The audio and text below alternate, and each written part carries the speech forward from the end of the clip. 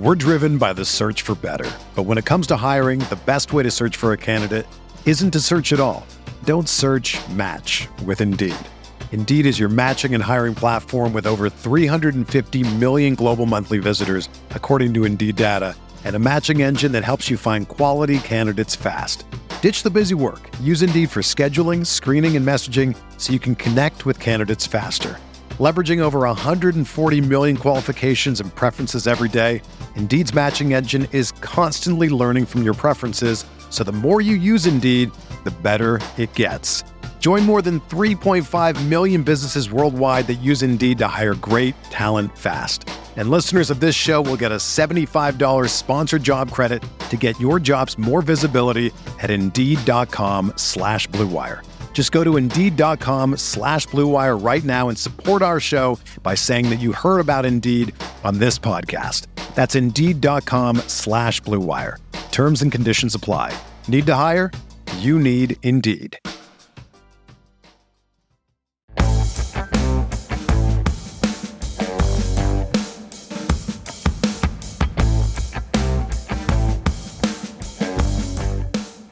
The evolution of football and what will be the next big thing. That's what we're talking about this week on Stealing Bananas. I'm Ben Gretsch, and with me is Sean Siegel.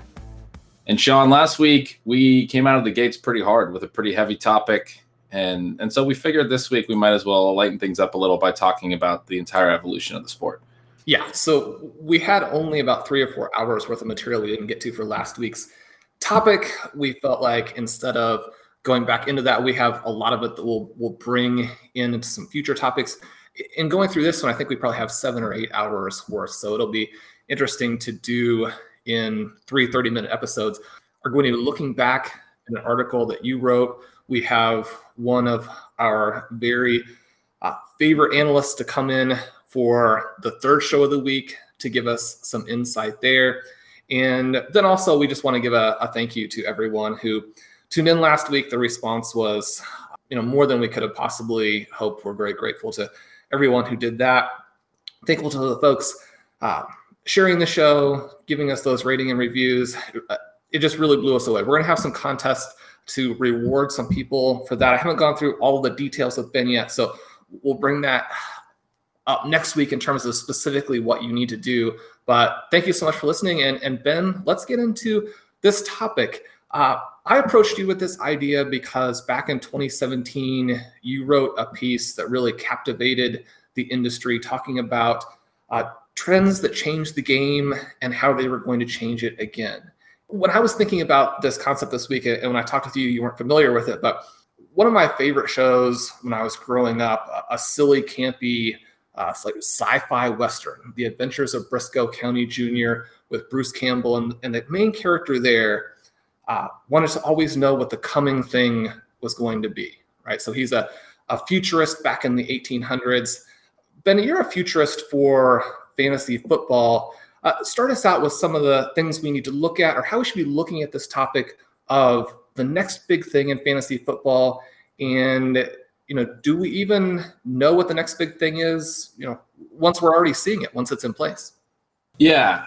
And as we talked about doing this topic and you asked that question, I immediately thought of this article that I wrote a few years back. A lot of the trends and things that I discussed, I think were really on point. And it was sort of before, I think, a lot of the discussion. Yeah, I mean, if I can be so humble as to say they were very on point. But a lot of it was sort of before the discussion of heavy 3 wide receiver sets and how we were changing. And that became a really big talking point in the years that followed.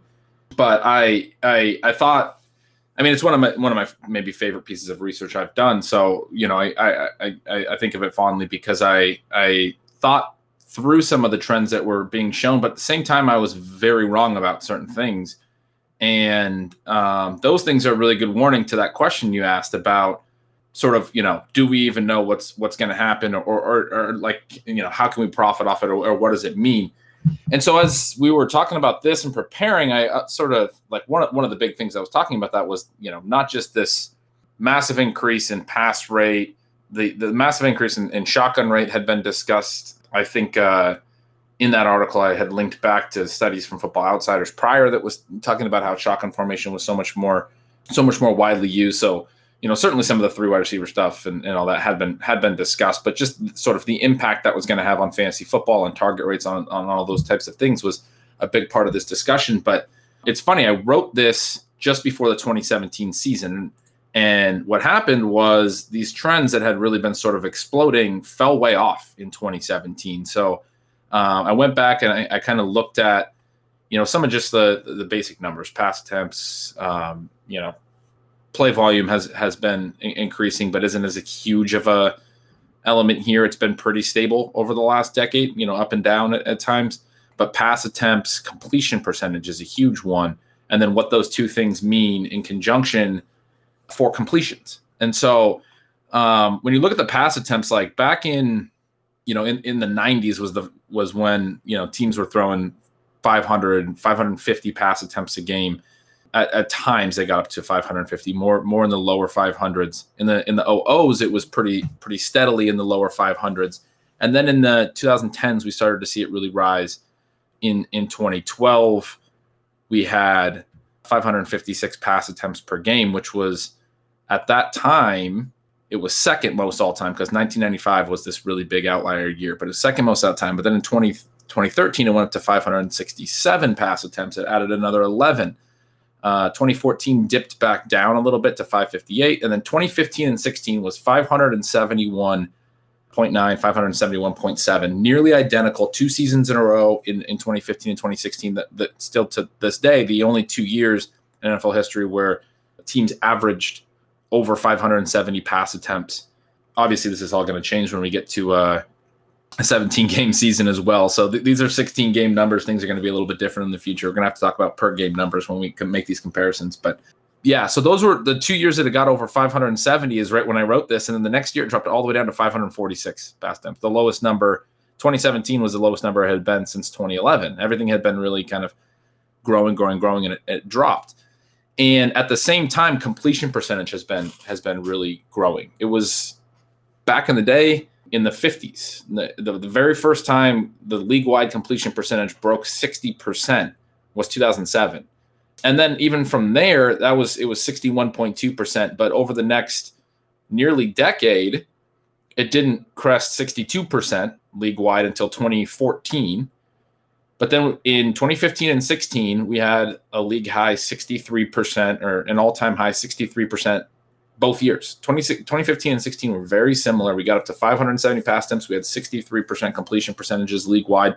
I believe there was one fewer completion one of those seasons league-wide than the other year. It was literally one completion a difference, which we're talking about, thousands and thousands. And so anyway, the drop in pass attempts in 2017 occurred. There was also a little dip in completion percentage. And so it was sort of this result that made you think, okay, you probably overreacted to some of this stuff. It couldn't just go up forever. You can't just keep adding pass attempts forever. You can't just keep adding pass efficiency forever. There's a range that is reasonable. 63% is incredibly high. We're probably reaching the top of that range. But a funny thing has happened since that drop in 2017 is each year since we've added pass attempts back.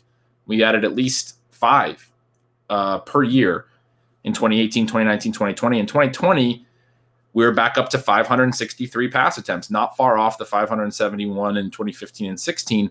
But the other side of it is completion percentage did continue to creep up. And last year was the first year in league history it got over 65% league-wide. Remember, I just said it had only gotten over 60% for the first time in 2007. And if you think about like a range of possible league-wide completion percentages, you're not going to have league-wide completion percentages over 70%. That's like where Drew Brees has set the record.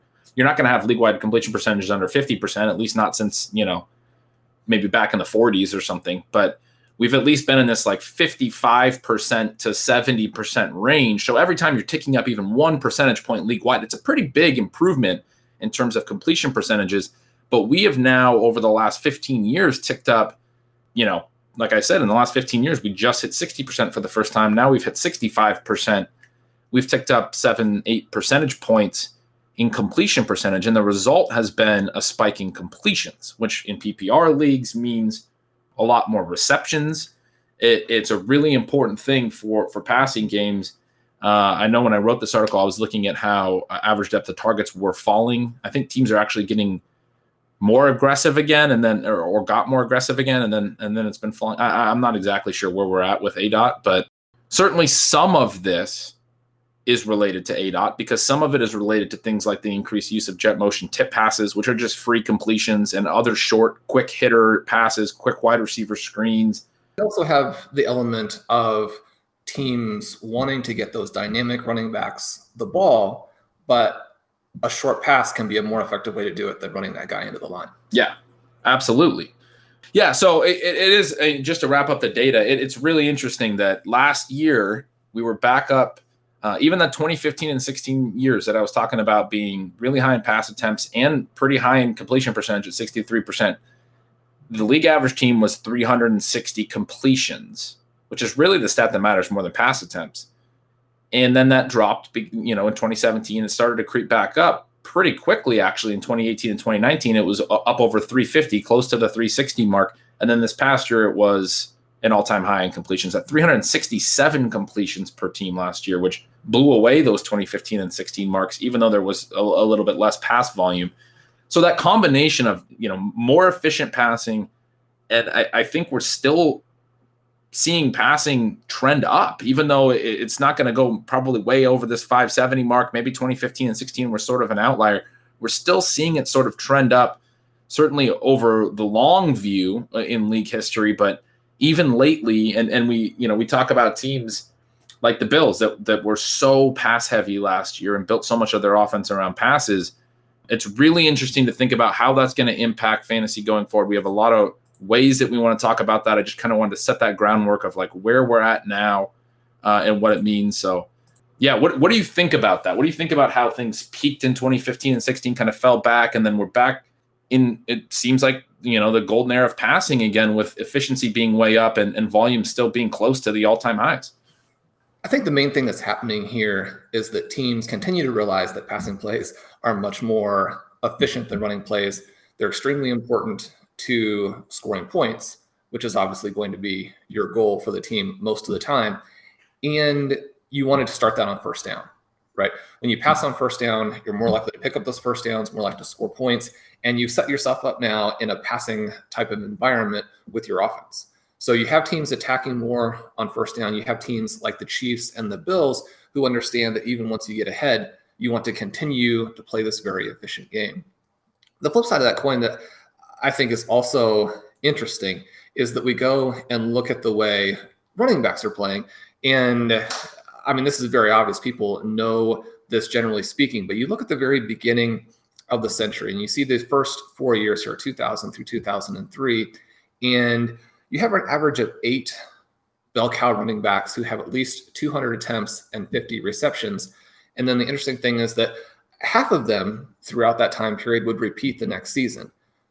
Ever since, so 2004 through 2020, those numbers have really fallen off the table. You're at 4.7 for the season and only 1.7 repeat. So we're now into an environment where we have about the same number of running backs hitting this sort of bell cow level that we used to have running backs who could repeat, right? And you think of how rare it is for running backs to repeat the level now compared to what it was just a few years ago. You mentioned this idea of how things can change. They look like they're going to change, and then suddenly perhaps they don't. Ryan Collinsworth wrote a series a couple years ago for Rotoviz that is one of my all-time favorites, looking at running backs, looking at what running backs needed to do to score points, the difference between an RB1 and an RB2.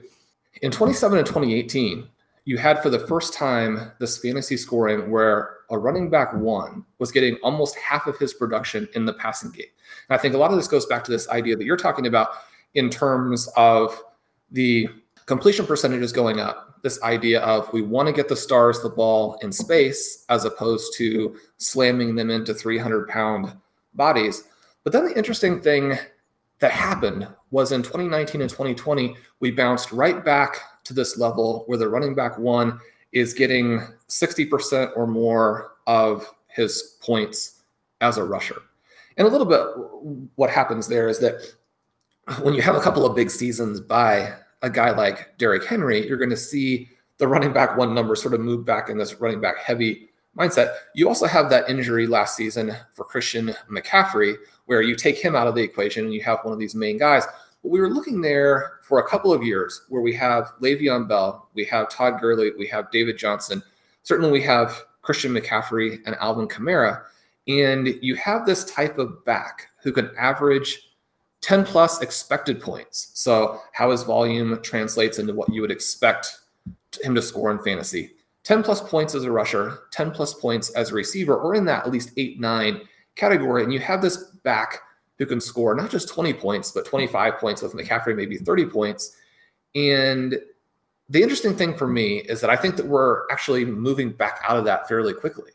And with the pass heaviness that you're talking about being pushed in some ways more to these receivers, you have the Rams passing game, obviously, where they get the ball to Robert Woods in a variety of other ways. You have some of these short passes. We're going to talk about some specific guys in the second episode. But we have this question of, can some of these guys like Saquon Barkley stay healthy? And do we actually have a return to the bell cow running back? Or is this going to be a mirage where we have McCaffrey, but then beyond that, with Kamara having the quarterback questions, the offensive scheme questions, I think that we're definitely into this passing landscape where teams know that they need to score more points, they need to run more efficient offenses. But it's been interesting to see how different teams have attacked that, because we also have some of the very best teams in football with the best coaching staffs, the best front offices going a little bit in the opposite direction. So, we have a team like the Ravens, sort of a very specific type of environment with Lamar Jackson there. But you have a team like the Patriots going to a more run-heavy, maybe protect the defense type of style. You have the Seahawks, bizarrely thinking that they can go back in that direction. When we see some of these good teams go the other way, one of the things that I'm wondering is, are we going to see even a larger split? Because one of the things that we could always really count on in the past is that, like you mentioned, there were these ranges the teams could realistically pass in. And if you had an Aaron Rodgers, you had a Peyton Manning who were extremely efficient, the efficiency was going to put a cap on their volume. Could we move into an era now where some of those top passers are not capped in the same way? And yet at the same time, we have to deal with teams who are taking a contrarian approach, moving to a more running back heavy scheme within this overall trend in the NFL that is more pass heavy, more aggressive. Yeah, and I think that's an incredibly interesting question. Of all of our notes, one of the things I want to dive into the most, it leans into a few other things that we want to discuss as well, but we're going to get to those after the break. I just want to take a second to thank you for tuning in to today's show. My name is Colin Kelly, co-host of the RotoViz Overtime podcast, along with the great Sean Siegel. We do appreciate each and every listener, and as a thank you to each of you, you can get yourself a 10% discount to a RotoViz NFL pass. We're heading at full speed towards the season. Make sure you're ready. Get yourself access to all the content and tools up on the RotoViz website. All you have to do is add the code RVRadio2021 at checkout to get yourself that 10% discount. Now let's go and dominate those fantasy leagues in 2021. We're driven by the search for better. But when it comes to hiring, the best way to search for a candidate isn't to search at all. Don't search, match with Indeed. Indeed is your matching and hiring platform with over 350 million global monthly visitors, according to Indeed data, and a matching engine that helps you find quality candidates fast. Ditch the busy work. Use Indeed for scheduling, screening, and messaging so you can connect with candidates faster. Leveraging over 140 million qualifications and preferences every day, Indeed's matching engine is constantly learning from your preferences, so the more you use Indeed, the better it gets. Join more than 3.5 million businesses worldwide that use Indeed to hire great talent fast. And listeners of this show will get a $75 sponsored job credit to get your jobs more visibility at Indeed.com/Blue Wire. Just go to Indeed.com/Blue Wire right now and support our show by saying that you heard about Indeed on this podcast. That's Indeed.com/Blue Wire. Terms and conditions apply. Need to hire? You need Indeed. Hey, it's Kaylee Cuoco for Priceline. Ready to go to your happy place for a happy price? Well, why didn't you say so? Just download the Priceline app right now and save up to 60% on hotels. So whether it's Cousin Kevin's Kazoo Concert in Kansas City, go Kevin, or Becky's Bachelorette Bash in Bermuda, you never have to miss a trip ever again. So download the Priceline app today. Your savings are waiting. Go to your happy place for a happy price. Go to your happy price, Priceline. So, Sean, before we went to the break, you were talking about how we might be seeing a widening gap between different types of offenses. As far as I'm concerned, probably the sharpest thing that we're going to discuss on the show today, because I think that's exactly what we are seeing. I think that's incredibly accurate.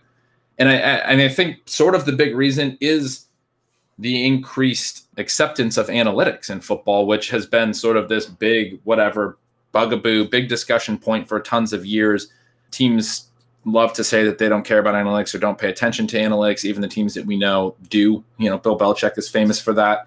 The Patriots for a long time had an edge because they were optimizing for the roster that they had. They were optimizing their offense and their schemes and their team for the way they were built. And a lot of teams weren't. There are so many old school football guys, so many teams thinking that things had to be done a certain way. And I think what we're seeing now is teams being willing to not think that way anymore quite as much. There's still mistakes being made, but they're not thinking only that they have to do things a certain way to succeed. And so we see teams like the Bills basically abandon their running game for all intents and purposes. It wasn't so much like a Mike Leach offense from college. They were running a little bit more than that, but it also wasn't too dissimilar from that. It was a spread passing offense that was very pass heavy, very heavy above expectation. There was games that they wanted to be competitive in, especially where you saw them throw every down, basically. Games against the Chiefs and some of those games that stuck out. What's interesting, and when you compare it to like the old Mike Leach offenses, the Texas Tech and Washington State offenses that were so pass heavy, those teams always had these really immobile quarterbacks. What the Bills did was build an offense around their quarterback mobility, because Josh Allen changes the numbers and the way the defense can play things, right? So at Texas Tech, you could rush 3 and you could drop 8 guys into coverage, and that's how a lot of Big 12 football was played in that era. With Josh Allen, you can't. You have to have a spy on him, or you have to rush 4 or 5, and then you're dropping fewer people into coverage, and then it becomes a really big challenge defending guys like Stephon Diggs, who, Matt Harmon just shared, and from his reception perception, he shared on Twitter yesterday, I saw that Stephon Diggs broke the record for best success rate against man coverage in his player charting that he does. And we know Stephon Diggs to just be phenomenal as a player, as a route runner, and is a perfect fit for that numbers game that the Bills offense forces defenses to decide how many are they going to commit to rushing the passer, because if they only commit 3 or 4, Josh Allen's going to beat you with his legs.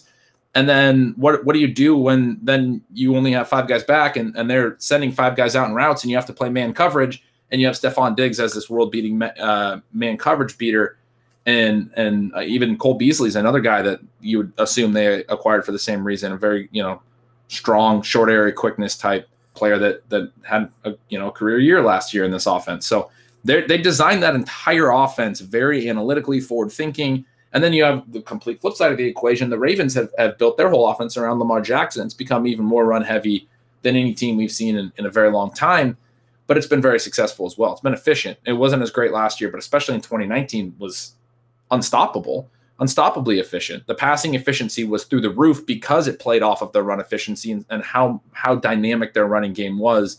It allowed them to basically force defenses to, again, have to choose. They had to either commit the defenders to stopping a run game that was pretty efficient, or basically, let teams run all over you, which NFL teams never want to do.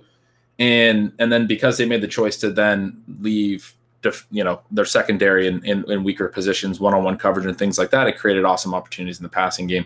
Some of that has been looked at. Whether the running game actually influences passing efficiency, I think has been debunked a little bit. But I think with the Ravens, particularly with how efficient they've been in the passing game, you have to believe that there's some sort of an effect. But when we start to see these offenses like those are way more extreme than everything used to be, more clustered in the middle in this old school football thing that you have to play a certain way. You have to, run on certain downs and in certain situations. And the more and more that teams are actually starting to embrace these alternative philosophical, game plans and offensive schemes, I think you're absolutely right that we're going to continue to see this gap widen. And that kind of leads me into sort of this other topic in terms of how we're looking at players and what we think the scoring environment is going to be. We know that fourth down attempts were up last year. Conversions on fourth down attempts were well up. And we also have some, you mentioned the analytics. I think teams are looking more at how you convert in the short yardage and getting a little better at that. One of the things that is interesting is the Bills were toward the bottom of the league in fourth down attempts, very successful in fourth down. They have the ability to create even more offense if they're more aggressive and they take that next step. The Chiefs a little bit in the middle, but not particularly aggressive either. You have some of these efficient offensive teams who could yet get more explosive if they decide to take that approach. Do you think that we'll see that? What's the balance here for a team that's going to be leading a lot? We know that the Chiefs and Bills throw a lot when they're ahead. Will they attack on fourth down when they're ahead? Some of the things that I think are interesting when we see some of these efficient teams go to a more run-heavy approach, some of that may be the result of this ability to actually be run-heavy and yet effective in terms of limiting things like turnovers. So it's one of the things that you would expect to see. You talk about teams running the ball to protect their quarterbacks, and we know that hasn't been particularly effective because then you place your quarterback in a lot of third downs. And if your quarterback is weak already, you're worried about turning the ball over in some of these situations. But if you have a very dynamic offense from an efficiency perspective, you have that quarterback who can take care of the ball, then perhaps you can rush it and yet protect in a way that you can then limit the amount of touches that your defense has to face. So a couple of questions there in terms of what we're seeing with fourth downs and what you think the tactics are for these teams that are good teams and yet are run heavy. Yeah, I'm not sure I have a great opinion on the tactics. I certainly have a better understanding of, what I was just describing of like what the Bills are doing and trying to do than say what the Ravens are trying to do.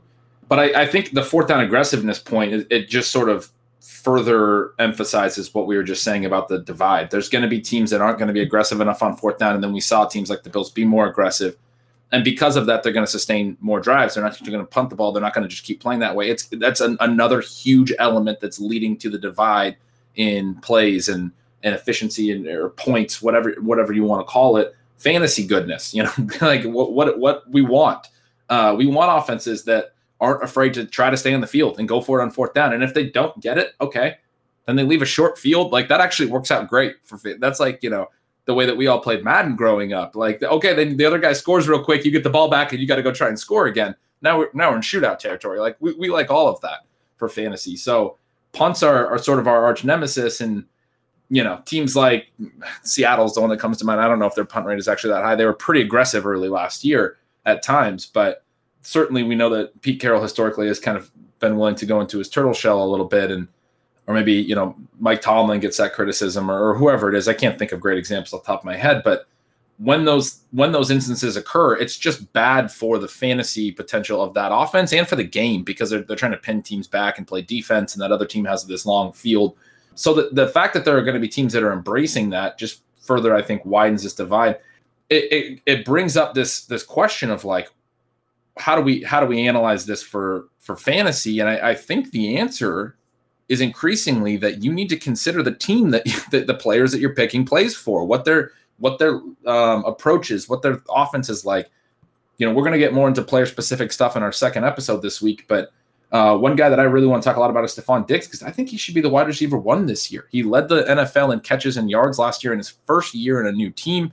He was much better in the second half than the first half, more consistent in terms of volume and yardage. He averaged over 100 yards per game in the second half of the year. The touchdowns weren't quite there, which is why he was, I think, wide receiver 3 at the end of the year. He had 8 TDs, but he scored twice in the playoffs.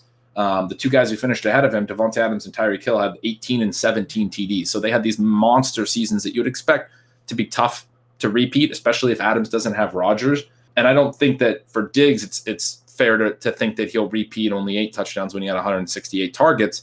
One of the big things he didn't have a lot of last year was long touchdowns, which he was so good downfield for Minnesota in his final season there. So I think we'll actually see more of that. He only had 1 touchdown over 25 yards in the regular season. He did add another one in the playoffs, but I think we'll see more of those 25-plus yard long touchdowns out of him this year, especially as he's in his second season with this offense. But the reason I think his targets and volume and all those things improved down the stretch was it felt like him and Allen started to grow together more. Allen, when he would extend plays, always seemed to be looking for Diggs on key third downs. I wrote about this early in the offseason and in Stealing Signals last year. He really started to treat him like Rodgers has treated Devontae Adams. I think so much of that could carry over, and Diggs has this potential to just have a massive season. And the huge thing that supports that pick is what we know about their offense. What they showed us last year that they're willing to do.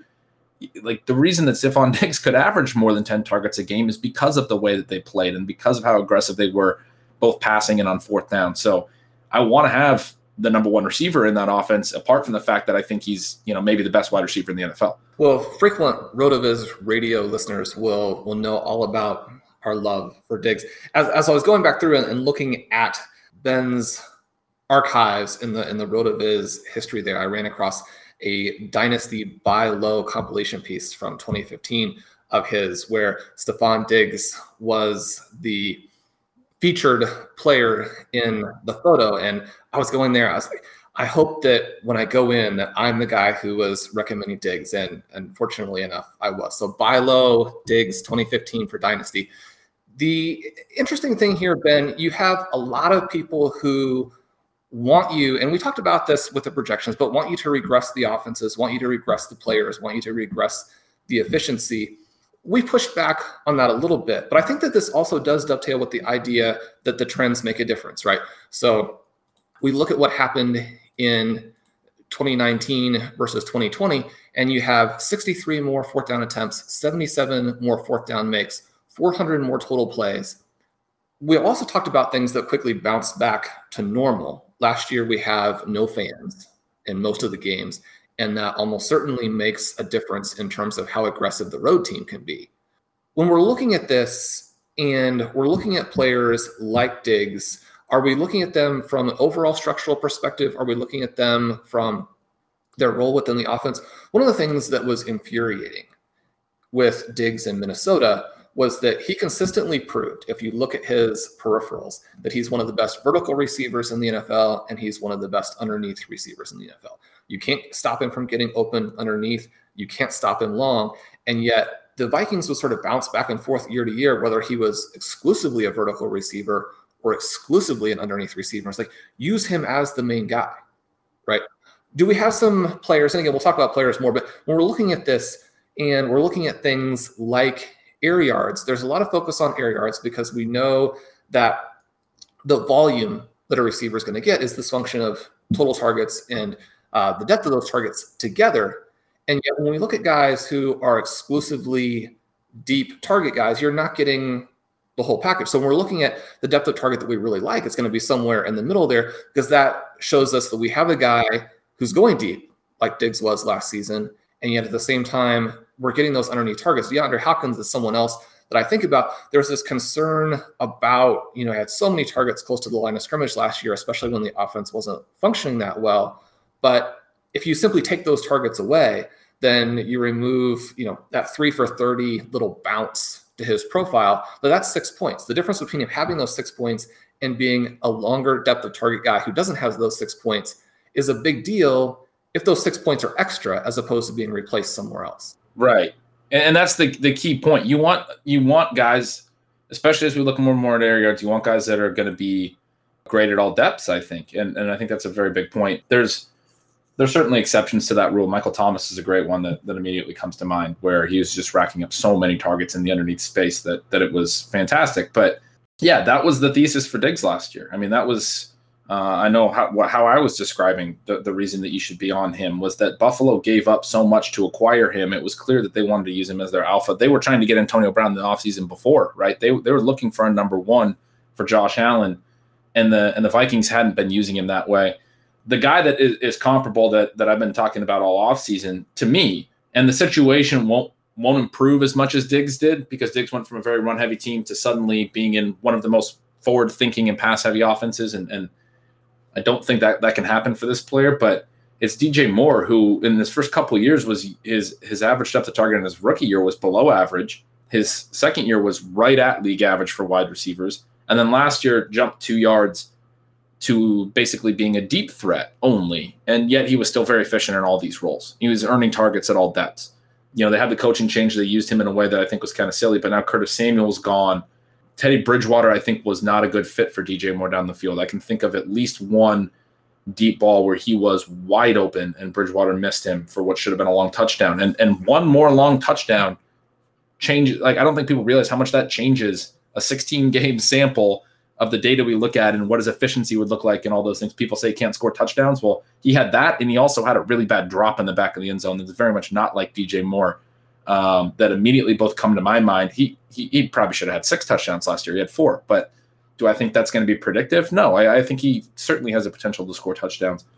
But he's exactly like Diggs in that regard to me. It's just that he's still in Carolina, and we have to sort of hope that with no Curtis Samuel there anymore, that they will use him closer to the line of scrimmage as well, that they'll kind of evolve their thinking, but they have the same coaching staff. So that's a little bit more of a wish. With Diggs, there was a little bit more we could go on where, hey, the Bills went out and they traded a first, a fourth, a fifth, a ton of stuff to get him. As far as Moore's concerned, it's a little bit more wish casting, but the upside is so clear. And the downside is what? That they're misusing him again, and he's still very efficient in whatever role he's in because he's only ever been very good. And so he's not a huge miss. That was the thing. Everyone was mad last year that he didn't meet expectations. I was fighting people in my mentions on Twitter all year saying, your team doesn't suck because you took DJ Moore. Your team sucks because of some other picks you made, I promise, because my team that finished top 20 in the main event had DJ Moore on it. Like, he was fine. He didn't bury a team. And so he's that same pick this year in the 4th round where he's not going to bury you. At worst, they keep misusing him, and he's, a 5th round value that you got in the 4th round. But the upside scenario is that he starts to get used at all depths like Diggs. Maybe it's not as great of a situation as Buffalo, but that would be monstrous for him. It would, and especially if Sam Darnold can take not maybe a Josh Allen type of step forward, but if he can take a step forward, that offense could be very explosive. And I was noticing the same thing yesterday when looking at Chris Godwin versus DJ Moore versus Mike Evans for a best ball pick. Just the peripherals for Moore and those strengths at different areas of the field that you mentioned are fantastic. Ben, before we wrap up the first episode on this topic, I wanted to ask you a little bit about short yardage tactics. I had Dave Caban pull some numbers for me. For RotoViz listeners, subscribers, we're going to have some really cool new info on the site this year. I think Dave and Ben were even talking about a potential stealing signals tool last night. Looking at 2015 to 2020, we have almost a 2-to-1 rate of rushing the ball versus passing the ball when we're at the 1 or 2 yard lines. And I think that, that makes sense. We also have 62% success rate in terms of scoring touchdowns on the run, only 51% with the pass. Some of those things are also going to extend themselves to this idea of how teams are playing on 4th down and short yardage all across the field. One of the teams that jumps out, or a couple of teams that jump out as being very skewed in terms of how they attacked last season in these circumstances, were the Rams and the Cardinals, a couple of teams with young coaches. You have 23 rushing attempts to only 4 passing attempts inside the 2 there for the Rams. You have 22 and 4 for the Cardinals. You have 22 and 8 for the Dolphins. On the other hand, you have some teams like the Green Bay Packers, who obviously have Aaron Rodgers, or did at the time, where 10 rushes to 14 passing attempts. One of the reasons why you could have some blow-up numbers for his wide receivers. We have a little closer numbers for a team like the Buccaneers with Tom Brady there. How much are we going to see this play into it? And certainly for those of us who were frustrated by what the Cardinals were doing and how Kenyon Drake, who they obviously didn't believe in themselves, allowed to leave in the offseason, versus how it's affecting DeAndre Hopkins.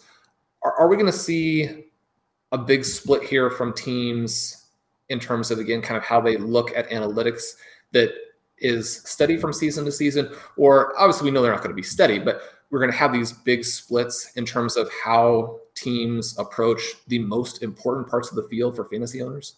It's certainly possible. I haven't dug into these numbers enough, but yeah, Kenyon Drake was infuriating last year. And in a way that has made me at least open to a player like James Conner at his price tag. We talked a little bit about him last week. I don't want to be drafting James Conner, but if Arizona's going to run 22 times in that area and throw 4 times all season last year, like you noted, and certainly some of those runs were Kyler Murray runs, but a lot of them were Kenyon Drake. You also have the data here that Kenyon Drake led the NFL in rush attempts that close with 15, just ahead of Dalvin Cook and Ezekiel Elliott, the kinds of players you'd actually expect to be, leading the NFL on this list. Yeah, if somebody like James Conner is getting that type of work, that's obviously a situation to target. But I would be really interested in the year-to-year stability of stuff like this. I feel like coaches get into patterns.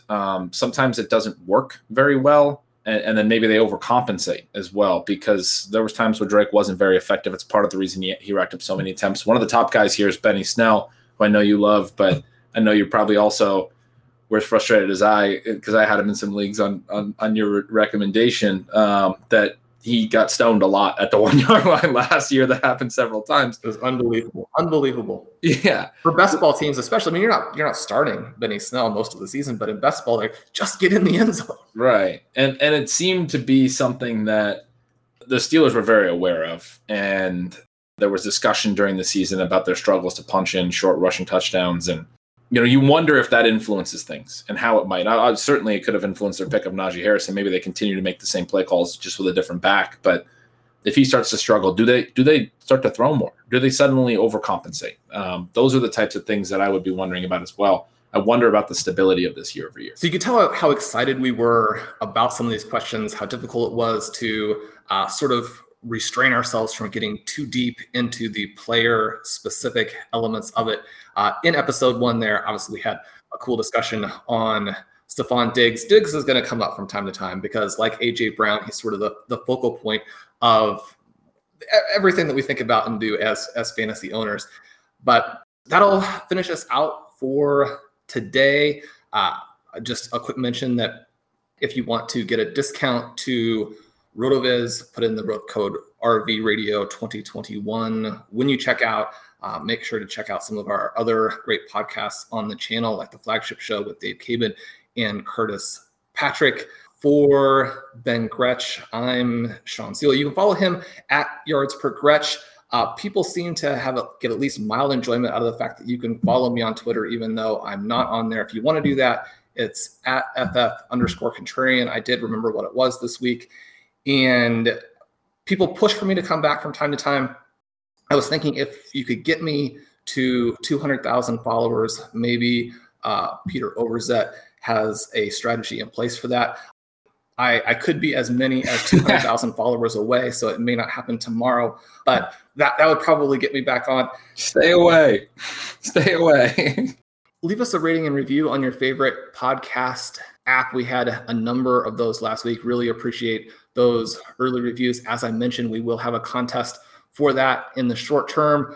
It'll have a multi-layered effect to it. So you know that Ben and I like to do complicated things here. We'll have a complicated multi-layered contest with these, but you can get an early jump on it by leaving us that review this week.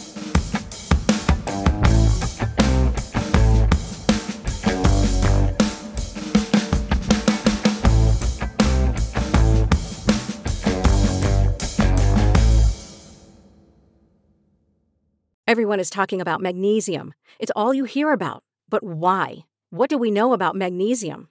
Well, magnesium is the #1 mineral that 75% of Americans are deficient in. If you are a woman over 35, magnesium will help you rediscover balance, energy, and vitality. Magnesium supports more than 300 enzymatic reactions in your body, including those involved in hormonal balance. From functional medicine doctors to mental well-being and female hormone experts, we all know that magnesium is the one mineral to improve all aspects of well-being and health. But which one? Magnesium Breakthrough from Bioptimizers, the trusted choice recommended by leading experts with 7 best-absorbed forms of magnesium to ensure your body receives the support it needs for overall well-being. Go to bioptimizers.com/balance today and use code BALANCE10 for 10% off. Support your journey to wellness at bioptimizers.com/balance. Magnesium Breakthrough from Bioptimizers, your foundation to optimal health and vitality.